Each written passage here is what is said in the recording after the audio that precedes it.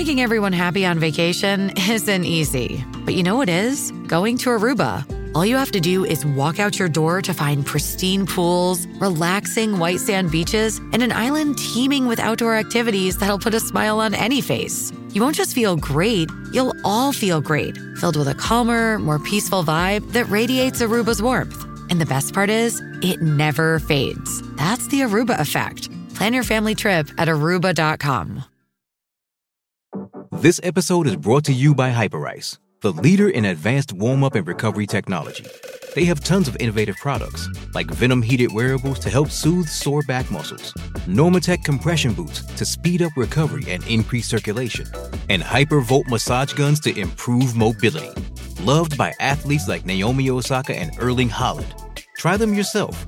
Get 10% off your order with the code MOVE at Hyperice.com. Dreaming of a better sleep? Tossing and turning is not your destiny. And Ollie is here to help. Ollie invites you to sink into sweet, sweet slumber to improve your mental and physical health and overall wellness. More than just melatonin, Ollie's ingredients help you unwind your mind for a delightfully dreamy drift off. Sleep is on the way at Ollie.com. That's OLLY.com.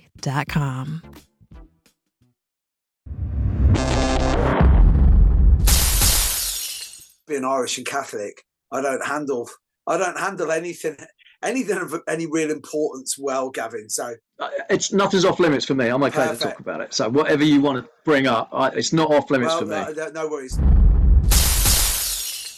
Hey guys, how you doing? It's Mick Tully from World of Martial Arts Television, and not often we do this, but we're having a repeat prescription, pardon the pun here, with my dear friend Gavin Mulholland. And without sounding too flippant, anything life changing happen in that period, Gavin, that you'd like to share with us? Yeah. So back in July, I think it was, got diagnosed cancer.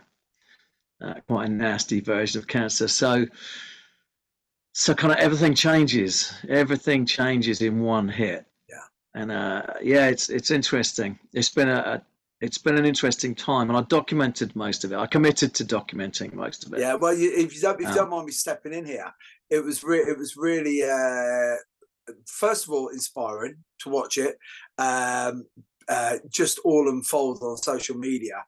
Because you put it on, and with the caveat that I'm not looking for sympathy, I'm not looking for anything, I'm not looking for anything from you guys. Because, I sent you a few messages, like, I can only send you the prayers of a lapsed Catholic, mate. Yeah. Not much more than that. Send in love and no more. And you said, that's all I need. But it was really, really interesting the way that you did it, because from my perspective, looking at it, it was like, this is a guy who's trying to make sense of it all, and instead of keeping it inside, is going to throw it out there into the ether, and not looking. And said you weren't looking for sympathy. And what I really was impressed with, mate, was there was no sugarcoating, and when it was bad, mate, I hope this doesn't demonetize us. It was. I won't swear. It was effing really bad. Some of the stuff that was what got me. And that's because it was. So I when I got diagnosed, and I likened it in one of those things, I likened it to drowning, and that's how it felt. And it felt immediately like, you're sailing across the top of the world, and you've got the same problems everyone else has. You got your heating, and you got to feed people, and etc., make a living. And then all of a sudden, out of the blue, bang, you hit cold, deep water in the mid-ocean, and you go under, and you can't breathe. You don't know which way is up. And then just out of just your natural instinct, you surface. And what happens then when you break the surface is, actually, I'll dive for a minute, because there was one, I did this dive course in Australia, which was great. I did my dive course there, and I jumped off the boat, and I looked down, and all these fish, like hundreds of fish, were racing straight at me. And so, of course, I cacked myself. And what it was as I jumped in, the dive master had thrown loads of food on me, so all the fish were rushing straight at me. What this feels like, when I surfaced, everyone is throwing advice at you. Yeah. Everyone's throwing this, don't eat this, eat that, do this, do that. And they all mean well, but they're still on the boat. And it doesn't mean I don't appreciate it, but they're still on the boat. There's only one person in the water. And I realized then that, if I try and grab all of this, you're flailing around like a drowning man. The drowning is a really good analogy, and it's stuck. And so I consciously made a decision there, and then I'm letting all of that sink. It's all sinking to the bottom. I had a mantra: trust the gods, follow the science. I'm doing whatever the NHS tell me to do. And what that meant was, it simplified things, but I've Googled nothing. I've Googled nothing of this. If you sort of swim a bit, 100 yards that way, then change direction, you're going to end up back where you start, and you can't get anywhere. And I thought, I don't know whether I'm swimming into deeper water or if I'm swimming for shore, but that's what I'm doing. I'm just doing it. That's my way, and that's where I'm going, because anything else doesn't make sense to me. Just go back a little bit, because we talked a little bit offline about this, and it was something that you said that you hadn't mentioned before, which really intrigued me, which was how your body knew before you knew, and then went to great lengths to stop you. Yeah, it did. From looking for help.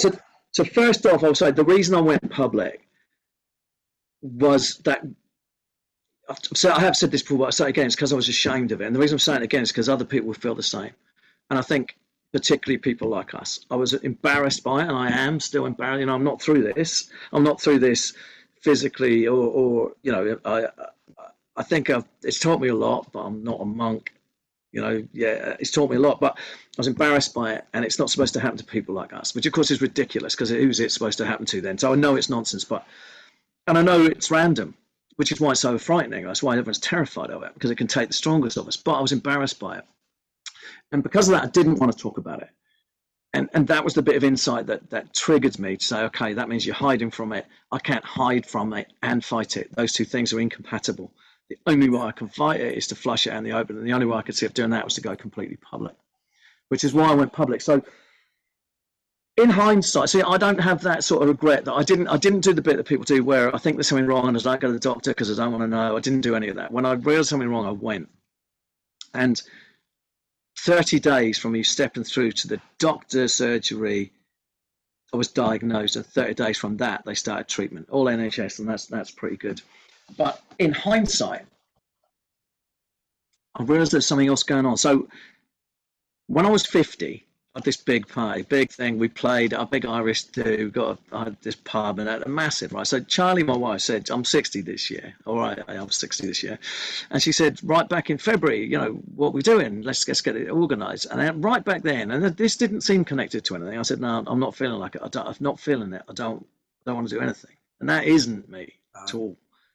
Because, I've got the chance of a big party and I'm the centre of it. I'm going to take that. Usually, yeah.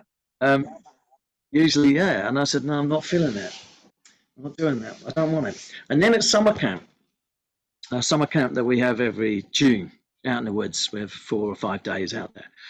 I was kind of melancholy there. And I spoke to Dan Lewis, who I run the association with. And I looked around it and I was saying, I don't know if I'll be back here, Dan. And he's like, what are you talking about? I said, I don't know. But the really big one was the day we're leaving. I've gone around to check the fire. That's because, we have a big piss up the night before we leave, after all the training's done. People are there till daylight, they don't go, well, not me, but people start till midnight, up till daybreak, I mean.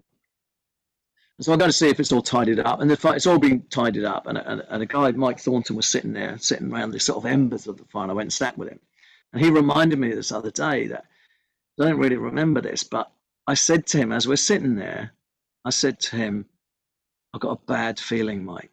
Something bad is coming for me. Wow. And he said, what do you mean? I said, I don't know. Something bad is coming for me. And this was 2 months before I was diagnosed. Right. So there's that. So in hindsight, my body knew before I did. But what was really the other thing, and this completely fascinated me. I did psychology and worked as psychologist of sorts for a long time. But what I had was radiotherapy and chemo every day, both of them every day. They absolutely kicked shit out of me, absolutely battered. And it was like getting up and going to get the shit kicked out of you every day. But so the chemo was intravenous to start with, and then it shifted to these little pink pills. After 2 weeks on that, I went to get these little pink pills, and I felt physically sick just looking at them. Physically sick, like vomiting sick. And I'm holding them in my hands, and I've got, because it's poison, right? And I've got to take these, so I whack them down. But that was interesting in itself. But what the really, really interesting bit was, another 2 weeks on, I went to get those tablets, and I got a full adrenaline drop. Wow. Just at the side of them. And I was like, whoa, because I think I don't know how I would have got through this without my martial arts or this far, because one of the things the martial arts does to us is we can look at ourselves, right? We can look internally, and we can separate ourselves and watch ourselves from above in terms of a fight. And, you can look at yourself from the outside in, like this. So I know the other thing it does is, and with that and door work on it, I know what adrenaline drop is. So I know that it in itself isn't fear, it's your body's fear response. So when you wasn't afraid of these pills, and I was just like, whoa, because what's happened, right? It's my body, I'm taking poison, I'm poisoning myself, right? And my body said, don't do that, don't take that stuff, that's horrible. That didn't work. So it tried to make me feel sick. It made me sick. That didn't work. So it tried to make me afraid. And that just blew my mind.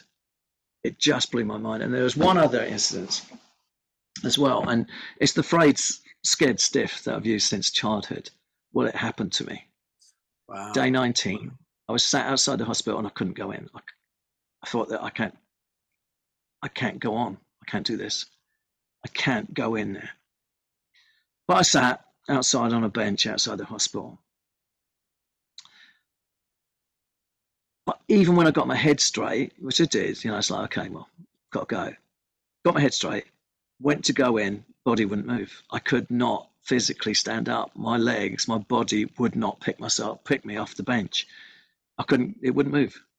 And literally scared stiff, even when my head is straight. So I wasn't sitting there in terror. I had been, but I was like, okay, let's go. No.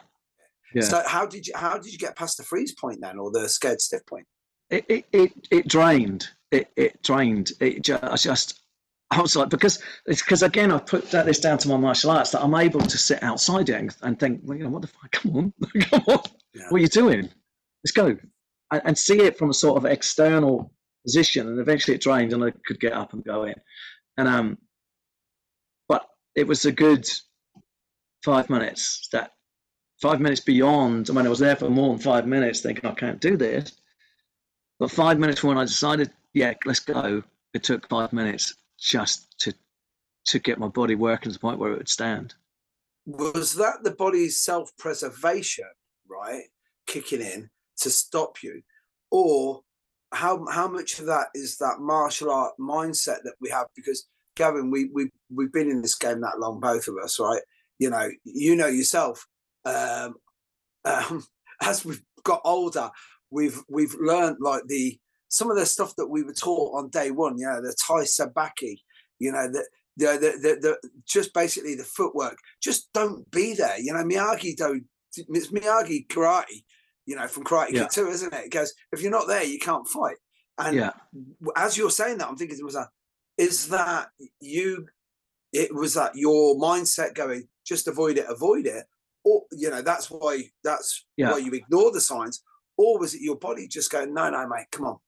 I think it's the latter. I think it was my body saying no, and I think because I found all of that totally fascinating. The other thing that fascinated me was that your conscious mind having this control was really fascinating. So I absolutely think it was my body saying, don't go in there. Don't go in there. That's really bad. And it must be what addiction is, right? Take heroin and your body's saying, come on, that's what we want. We need some of that. Let's have some of that. Let's have some more of that. Put that in your body. That's great. Have some of that. I think that's what it is, just the opposite side of it. And I've been on morphine, and they did say there's a good chance of coming out of this addicted. But I absolutely think that was my body just saying no.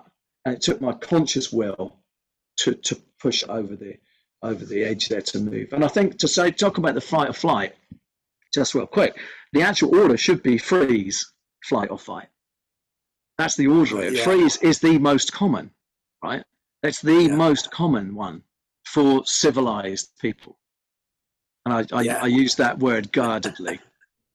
Soft is another, probably a better one. But people that are unfamiliar with any level of violence will freeze. They won't even run away. The people they talk about running away, you won't run away. A, you can because you're fat and unfit and you're going nowhere. But B, you won't. It won't enter your head. You just freeze.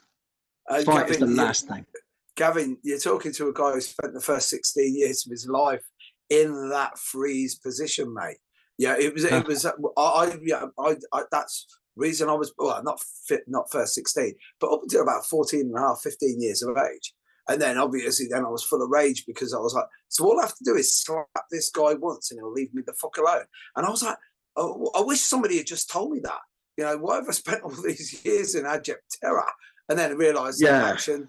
Well, that's, you know, I think the thing that gets you out of that terror, and this is why I maintain that our children should be fighting each other. I've been to school. I think we talked about this last time and told the school that I think my child should be fighting, is that the realization that getting punched in the face doesn't hurt, or even getting beaten up doesn't hurt, is liberating beyond expression. That's the stuff that's the stuff that leaves you alone, because people are scared of getting hit. And also, if they don't get hit, the first time you do get hit outside, you haven't got a benchmark. You don't know if you're hurt or not. How do you know? How would you know if I've hurt you or not? You've never been hit before.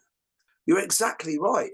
Because the minute you get, I say it to kids all the time, the minute that you get hit in the head and realise that you won't die, it's liberating. It is interesting. It's one of the things Goju is quite good at. And I know a lot of people like the sort of pace of BJJ now stuff. You know, they like that little slap and a fist bump and all that's to de-escalate. All of that's to say we're having a laugh. Don't worry about it.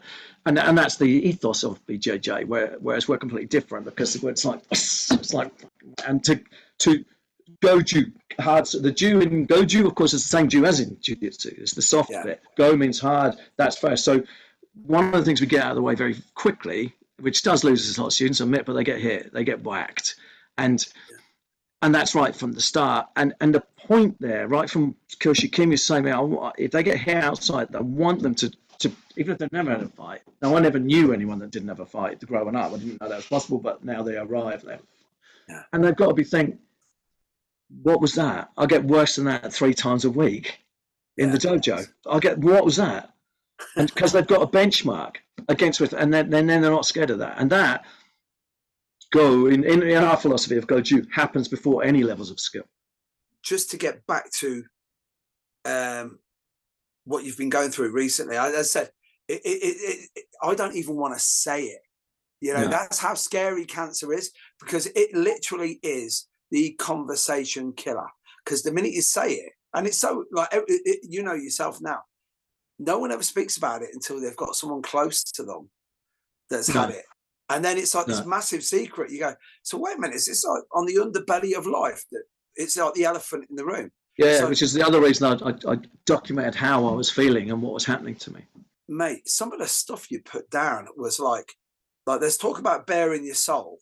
And then, you know, like I said, the great thing about it is you came up with some stuff, which I won't lie, I had to chuckle to myself, you know, especially when you were going into the hospital. It was like, how do I explain to a guy that if he doesn't get me to the hospital in less than 2 minutes, I'm going to shit myself all over his taxi? So, of course, that I couldn't help but laugh. But there was funny stuff in there, you know. There was genuine. I never wrote anything thinking this. I'm going to make this sound funny. I only put stuff in there that made me laugh. Like the last, the ones recently where I went in to come checked up, because one of the horrors was from my upper thighs to belly button was just they say it'll be like the worst sunburn. So that all split, ripped. That was red raw. From the inside was like I had actually been flayed. All the lining of your bowel all the way through was gone. It was just raw. So anytime you went to the toilet was just screaming agony, and you have to go like 6, 7, 8, 10 times a day, knowing it's coming. And I'm not, when I say screaming agony, I mean if Charlie and the kids were not in the house, I'm screaming at the top of my voice, screaming. If they're in the house, I'm weeping. Well, I'm not talking about curled up in the shower tray, sobbing in agony. And so they've gone to see that keeps going. After they stopped doing the radiotherapy, it keeps working on your body, splitting these. So any clothes I had on would stick. so to these wounds, which are open wounds, which meant in the morning I had 10 seconds before I think, I still got 10 seconds before I think, got cancer. But I'd have to get hold of my shorts and rip them off where they'd stuck to the wounds overnight. And so you either do that slowly or you rip it off. Yeah. So what do you, so you have to make that sort of decision as to what you're gonna, how you're gonna do that. So I went to I've got he's not a surgeon, he's a Mr. The oncologist guy, the top guy. And there's also a nurse there with him. So I've gone in there and he said, how's it going? I said, yeah, I think it's healing up quite well. The skin started to heal up, thankfully, after a couple of weeks after it stopped. It got worse after it stopped, after the radiotherapy stopped.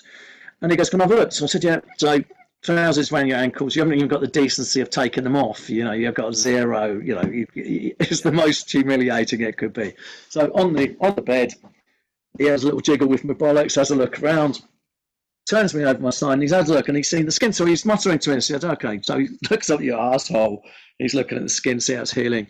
And he said, okay, very nice. So I said, thank you very much. But he didn't laugh, right? He didn't laugh.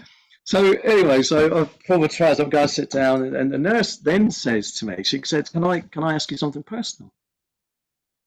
And I pointed at the doctor, and I pointed at the bench. I said, what, more personal than that? More personal than that? Yeah. And then, again, she didn't laugh. And she said, right, well, it's a lot of men have a problem getting erections, after the sort of the radiotherapy and stuff. Have you had any problems? I said, yeah, the problem I had was not getting erection when I was on the radiotherapy table.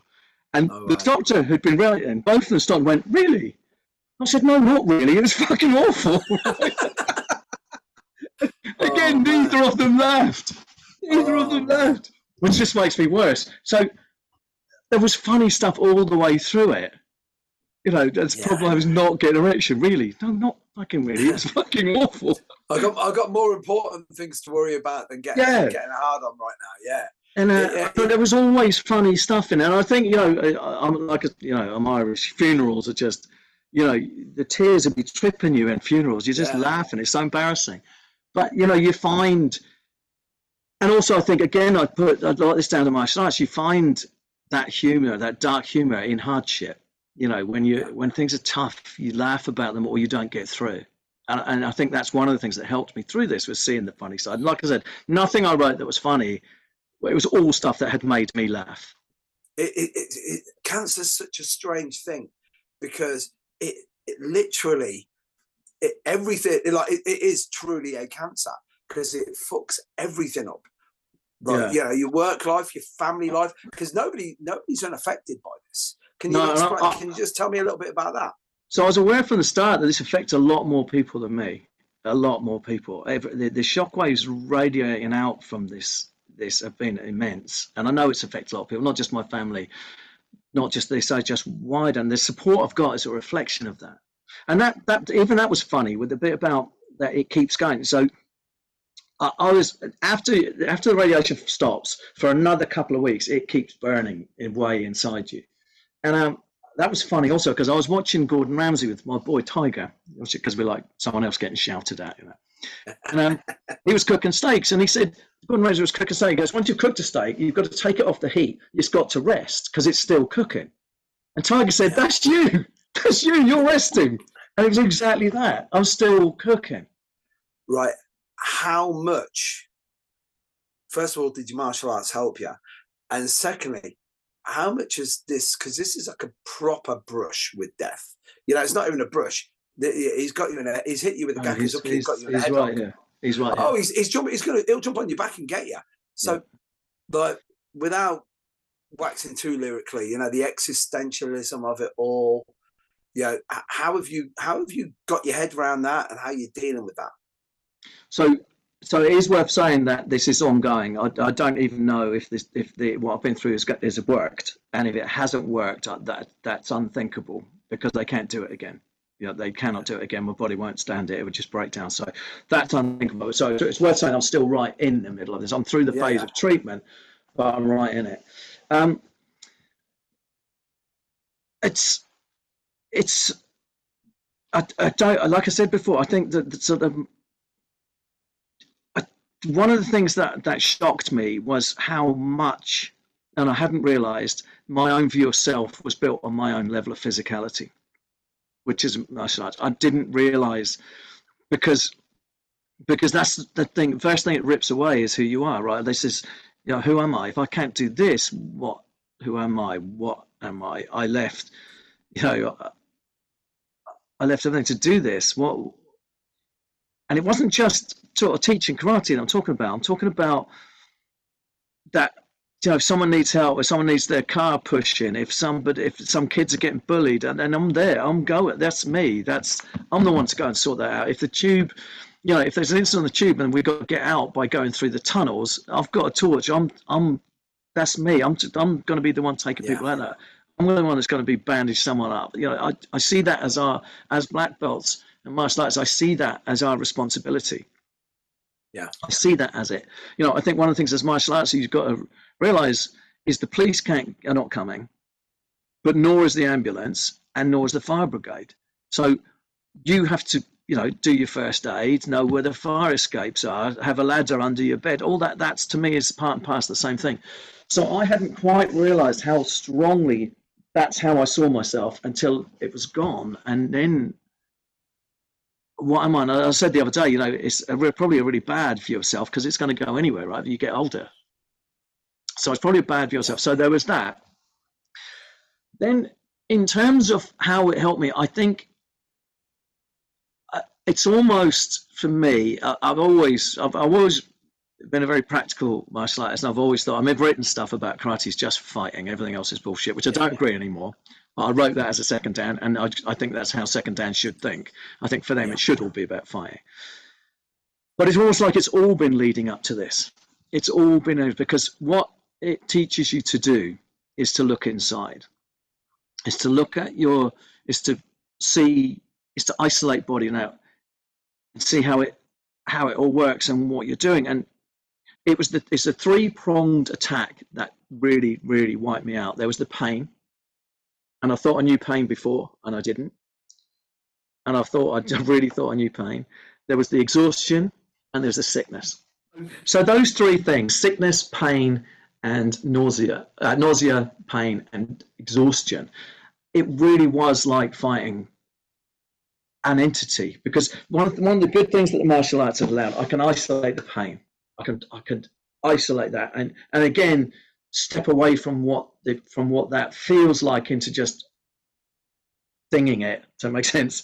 What is this? It's just a thing. I don't, it's not going to stop me. But it really felt like every time I did that, the others would ramp up.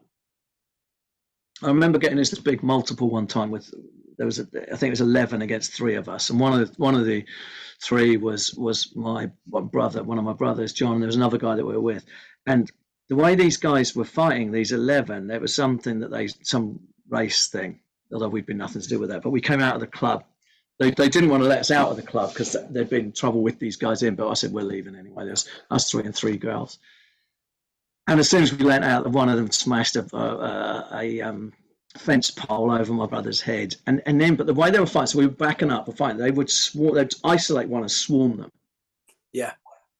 And so we were backing up, and then John saw that the guy that we were with had been taken down the road, so we had to run back up and boot our way through that lot and get him and back up, and so they were really trying to swarm us, and that was kind of interesting, because that's what this felt like. Was if I could isolate one, I could isolate pain, exhaustion, and nausea would ramp up. It was like it was physical, and I know I'm seeing that through this lens. And if I turn my attention to that, the pain would ramp up, and it was overwhelming. And I feel like if I'd been better martial artist, I could have controlled that better. I could do it to a degree, but I'm not yet good enough. But it was that internal manipulation, and also, also. One of my instructor, Koshi Kim, he came and he was talking about, meditating and stuff, which I've been doing to just, but then he was sort of pushing energy around to the pain spots. And I thought I'd sort of doing that anyway, but he just taught me through this breathing stuff, and I thought, yeah, okay. And I'm guilty of dismissing him a little bit, and I shouldn't, because they're always right. showing me the way. Yeah, they're always right. So I sort of partly like, okay, you're right, I'll do this. And the pain went away, and I was like, oh my God, what was that? That pain just, it worked.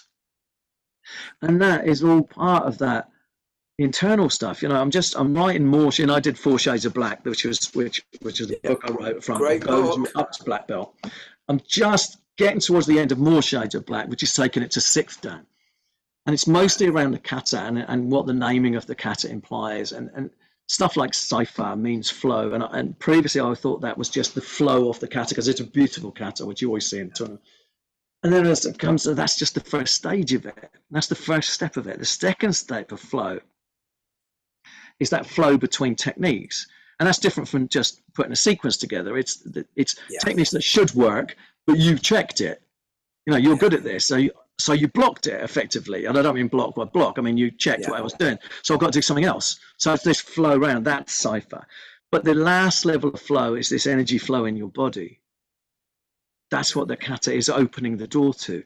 And you know, and blocking, and as martial artists, we're trying to block that flow. Now, you can, I have to say, I don't believe there's anything magical in martial arts. And I do think there's stuff that science hasn't yet sorted out, but I'm 100% convinced it will. There's nothing outside of physics. It's just maybe we don't know it yet, but it will, like chi and all that stuff. It will sort that out. So, kudos to you for how you've dealt with this situation, right? How much of your training has got you? Because mentally, I'll tell you right now, I think I'm pretty tough, but I don't think I'll be able to handle what you've just dealt with. I think I'll be doing a lot more crying. Well, the best bit of advice I got was from Dave Arnold. I don't know if you know him. He's at 8th Dan Go-To, one of the original guys. And I said to him early on, I want to face this with courage. And he said, yourself, well, okay, do that or don't do that. I'm like, what do you mean? He said, well, you can face it with courage if that helps you, and if it doesn't, you can bawl your eyes out every day. All you have to do is face it. And you know, it's a very it's profound, man. It's really profound, and it was the best bit of advice I was given, was just do it. You just got to do it. And I've said before, I've thrown up before a fight, before I've physically thrown up and gone in and won. And it didn't matter. You know, you just got to do it. And I think, so one of the other things about sort of where the martial arts have helped is, I think, I've said this, I think there is, in the early stages, the Western questioning mindset gets you further quicker in the martial arts. There is a time around 3rd Dan where it gets in the way, and it is around stuff like chi, and what the trade secret is, chi is the word that we use when we run out of English. It doesn't work. You know, we don't know what to say.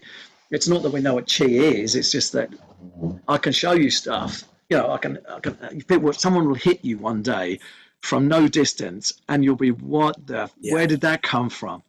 And they'll say apologetically, chi. It's like, what? And that means they don't know, which is fine, you know, and all the rooting stuff in Sanchin. And so there comes a point where that Western mindset gets in the way, and you have to put it to one side. And I'm not talking about just blindly believing. I'm talking about believing what just hit you, believing your own body, believing what you just felt, and not saying, well, how did that work? Where did that come from? Is it because you placed your foot there? Is it because it's none of that? Because you say, no, it's none of that. And in the end, you'll just say, yeah, well, it's because my foot's there. There's nothing to do with that. It's to do with this internal energy. And you have to trust what you feel.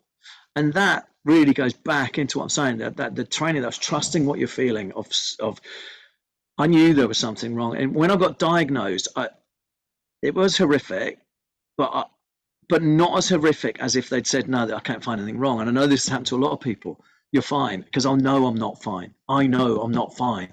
I want you to diagnose it. I want you to fix it or kill me or whatever is coming next. That's what I have to face. I don't want you to say there's nothing wrong with me. So I knew there was something wrong, and I could feel it, and I could feel the ebb and flow of my courage and my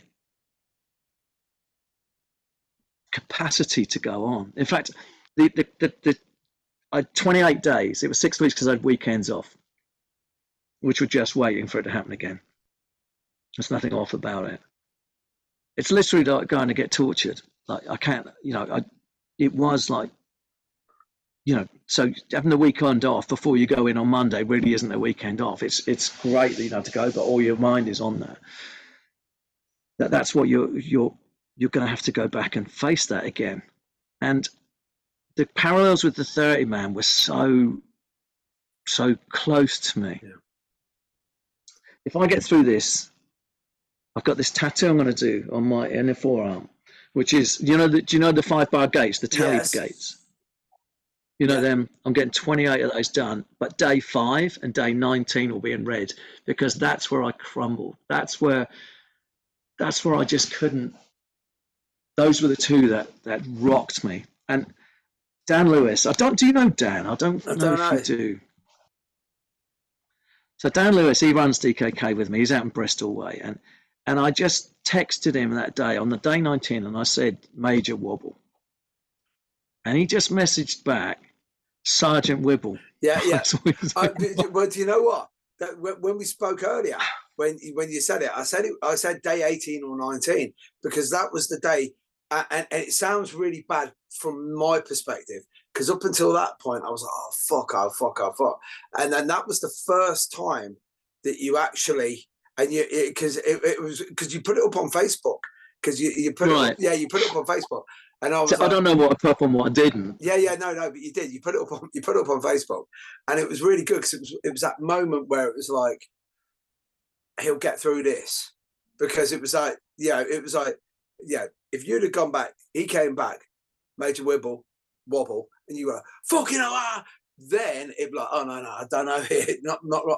But like you just went, and I had smiled to myself. I can't remember exactly what you did, but it was like if you don't mind me saying, very interesting that you're saying about the tally gates, because when you're talking about that, the first thing that comes to mind is guy in solitary confinement, just marking off the days, getting the calendar going. That's exactly where you're at. Exactly really? Where you're at. And day 5 was interesting, because in the 30 man, they have to declare at winter camp the year before they're going to do it, and then around January, when they come in unworn, unknown to them, there's 5 black belts waiting to fight them, and they kick shit out of them. Right? And it's designed to terrify them. It's because at that point they think they're doing all right. They think they're training hard. They think they're on track, and they're not. So the 5-man that they do unofficially in January, they are always battered to fight, because they're just not ready. And it's designed to terrify them into training properly for the rest to get to June. Yeah. And so it was or at least the similarities, it was day 5. And what happened on day 5 for me is I looked up. I am genuinely, people say to me, what are you doing for Christmas? And I genuinely say, I'm not looking that far. I'm looking to tomorrow. And I'm not lying. I'm just looking at tomorrow and getting through tomorrow. Even now, I've got to get through tomorrow. And there was times when it wasn't even tomorrow. It was hour by hour by hour. And one of the horrible things about, I made a lot of horrible things. And I think Charlie, my wife and kids suffered from this, definitely. And other people was that you are in solitary. Like I said before, everyone else is still on the boat. It doesn't matter how, and don't get me wrong, I appreciate every single message of solidarity, every prayer, and it's a source of genuine pride to me that people are praying for me in churches, in mosques, in synagogues. Genuinely, people have buried blades in the stone circles for me. There's been witchcraft done, and people who believe in nothing still saying something. That is a real source of pride to me, that those people are doing that for me. And people would say to me, I don't know what you believe. And I'd say, it doesn't matter what I believe. Thank you. If you're praying for me, that's got to be good, right? That energy, And I've had stuff, people sent me crystals and sent me stuff. And I'm not particularly, believing of that. Someone sent me this, some runes put together, which I'm much more close to. But the power is in the thought, right? The power is in the fact that somebody's sent this to me. Somebody took the time to think about me, and they've done something. That's the power, right? And so it affects this sort of isolation is real. Even in the cancer ward, nobody else there was doing both chemo and radiation every day. Nobody seemed to have that. They did, if they're doing both, they seem to do chemo every 30 days. Why am I doing it every day? Why am I crawling in here in this state? And so that isolation is true, and you are just ticking those days off. You are just ticking those days off because nothing else. I can't work still. I'm not at work, and you know, Goran set up a FundMe page for which was embarrassing to me at first, but you know what that's done, and people were generous beyond anything that I could imagine, and definitely beyond anything I deserved. Was it allowed me to not worry about work for a while, to put that aside, not worry about that, to get taxis into the hospital when I needed them, and taxis back, and that was all down to you guys and everyone that put any level of money in there. And that was amazing. And it's just, again, it's because it does affect so many more people than me, you know. And you talked about the warrior. I hate that phrase. I hate people who call heroes. I hate the warrior phrase. I'm not a warrior, not a hero.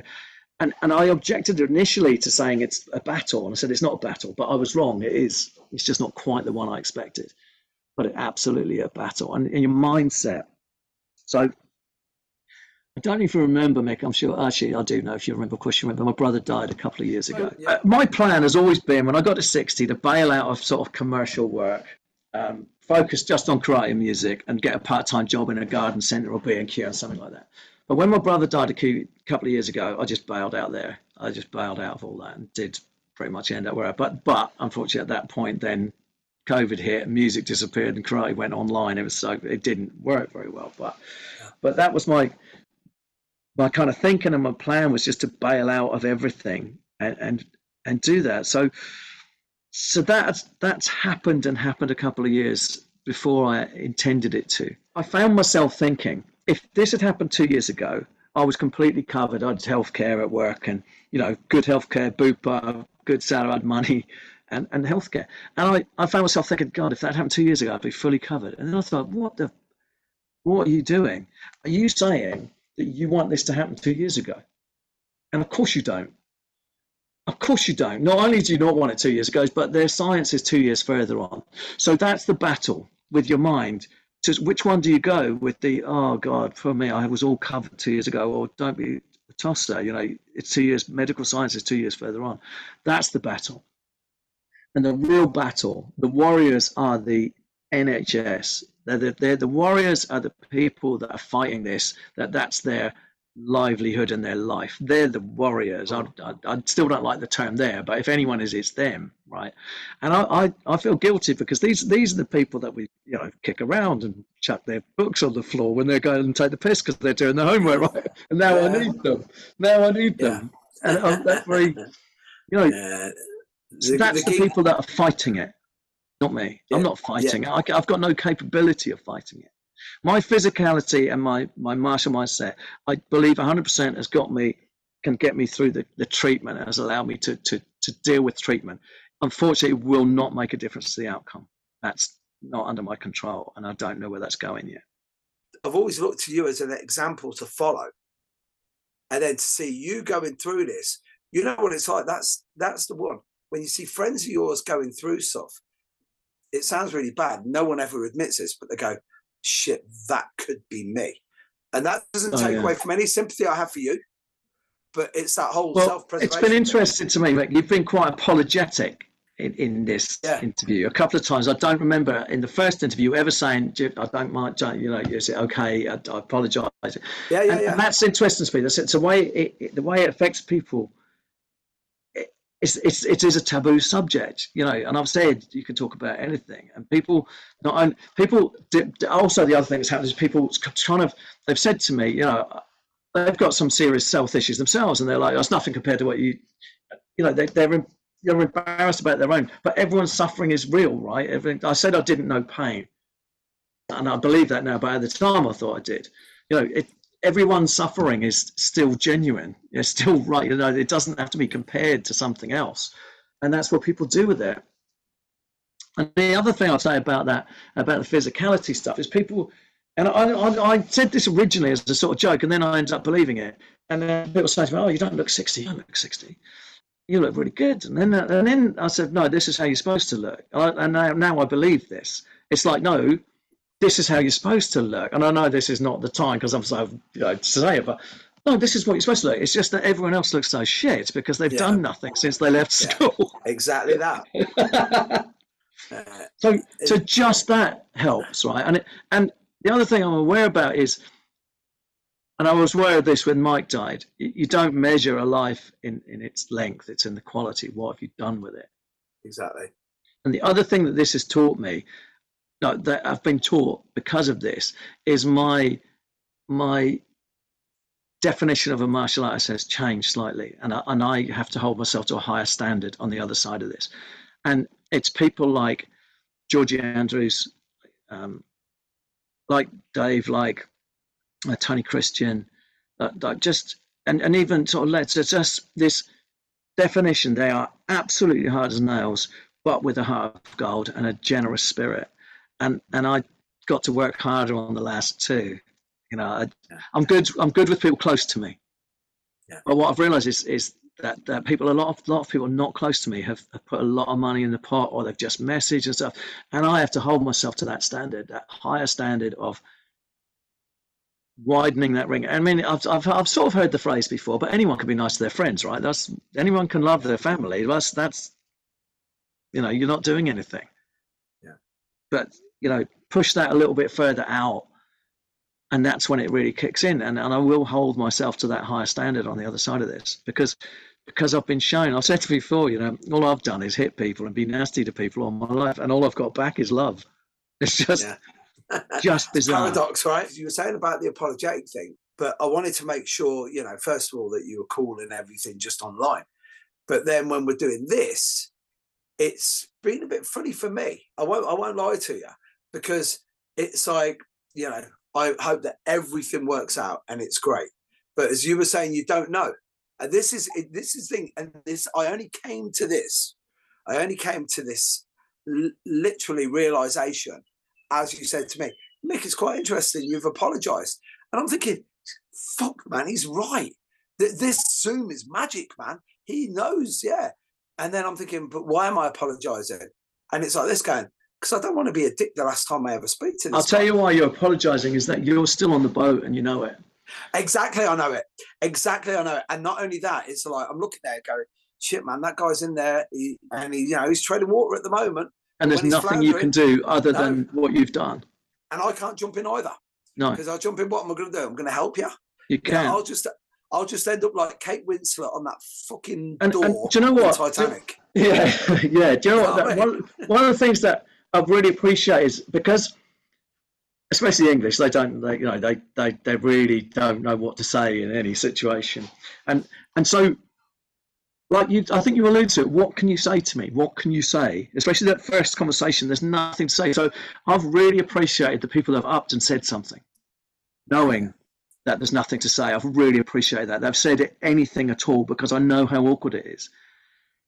Just anything, just saying anything. And the other one that I've really appreciated is I get told, I said from the start, I don't want to hear your story about your friend with cancer. I don't want to hear it.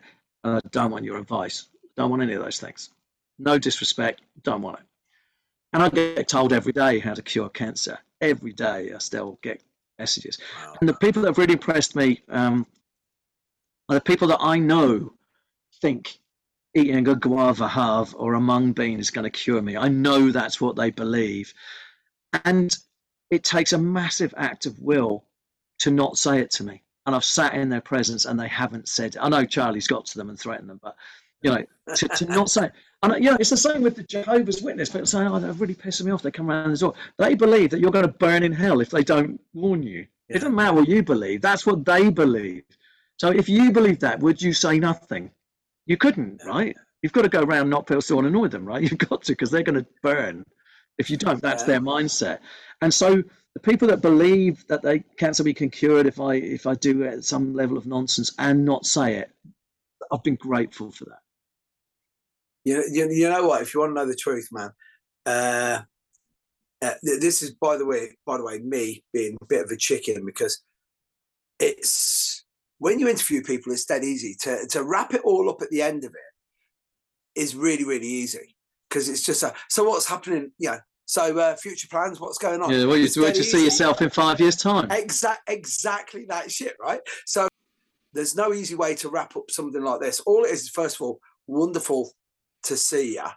Right. If there is anything like anybody, like, I think you've covered everybody thanks wise and everything like that.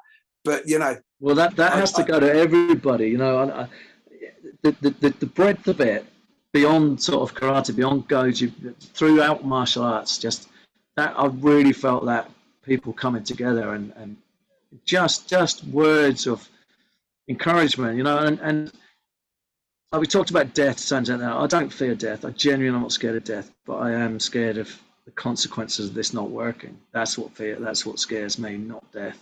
There's worse things. And to have the level of support that people said, I'm not talking about just financial, although that's been that, you can't get away from that. I have needed that. And it's embarrassed me a bit, but I sort of, my first reaction, no, I don't know, but I do. And so that's been brilliant. But every message of support, every prayer, every sign of solidarity has genuinely lifted me. So this is the first time I've known that prayer has power. First time I've known it. And I don't pray myself, but I know those things have power because they've lifted me. Just knowing people are doing those things have lifted me. So for you, and some of the gifts, the stuff that people are giving, it's just beyond. Like I said, I need a higher standard. People are giving me, like, I've had a gift tokens for like cinema and a Nando's, just brilliant for when I feel better. Like someone sent me stuff to redo the guitar. Someone redid the bike. Someone came in and did a bit of work on the house. Someone like yourself that just came around and said, look, is there anything I can do? The house needs doing. I said, well, there is one thing. Just people giving of themselves to do something, and people bringing food around. That was amazing. Just bringing food. Yeah. Bringing those the Dish Dash Galabrea clothes, because they didn't stick to me in the way other clothes did. But with you, because you've always been so stoic and you've always been so like right down the line on it, it's been inspiring to watch for the simple reason, if I don't ever want anything like this, but if I had to deal with it, about 10% of like just it sounds mad when I say this. I don't want to sound cliche. But when you were saying, you wanted to face it with courage, right? But what it was is it was courage under grace. You know what I mean? Grace under fire, where it was like all this shit's going through. And, what if you want to know, this is the bit that you'll get, Gavin. It's like, because it's mad. Because to me, you're just still Gavin Mulholland. You're the same fucking guy. But the crazy thing is, I rewatched our first interview. Right. And it's like, that was, and again, this is mad. If you ever get a chance to go back and have a look at it, with the laissez-faire attitude that we both had, where it's like, but we're fucking invincible, mate. Yeah, you look a mess, mate. Yeah, all 60-year-olds should look like this. All of that, and you look at it, you go, fucking hell, man. The rug can be pulled out at any time. Right. And you just don't know. Absolutely, and that's that. Well, that's the other quite a martial thing, isn't it? Because you're not winning. You don't win a fight until it's won. If it's on the street or in the mats or thing, it's not won till it's won. You can be winning and then it's pulled out from under you. Done. You're choked. It's gone. And so the last thing I'd like to say is really that I was looking forward to 2022. 22 is my lucky number. And again, mindset, I was thinking, but then maybe it is. Maybe this has been my lucky year because maybe, I don't know yet, this is the year that I survived this. And what I've seen of people, what I've seen of myself, the sort of love and kindness I've seen, as I said this before, I can handle violent people, and it must be something wrong with me because I'm really bad with kindness. But I've never seen kindness and compassion as part of martial arts before, and now I do.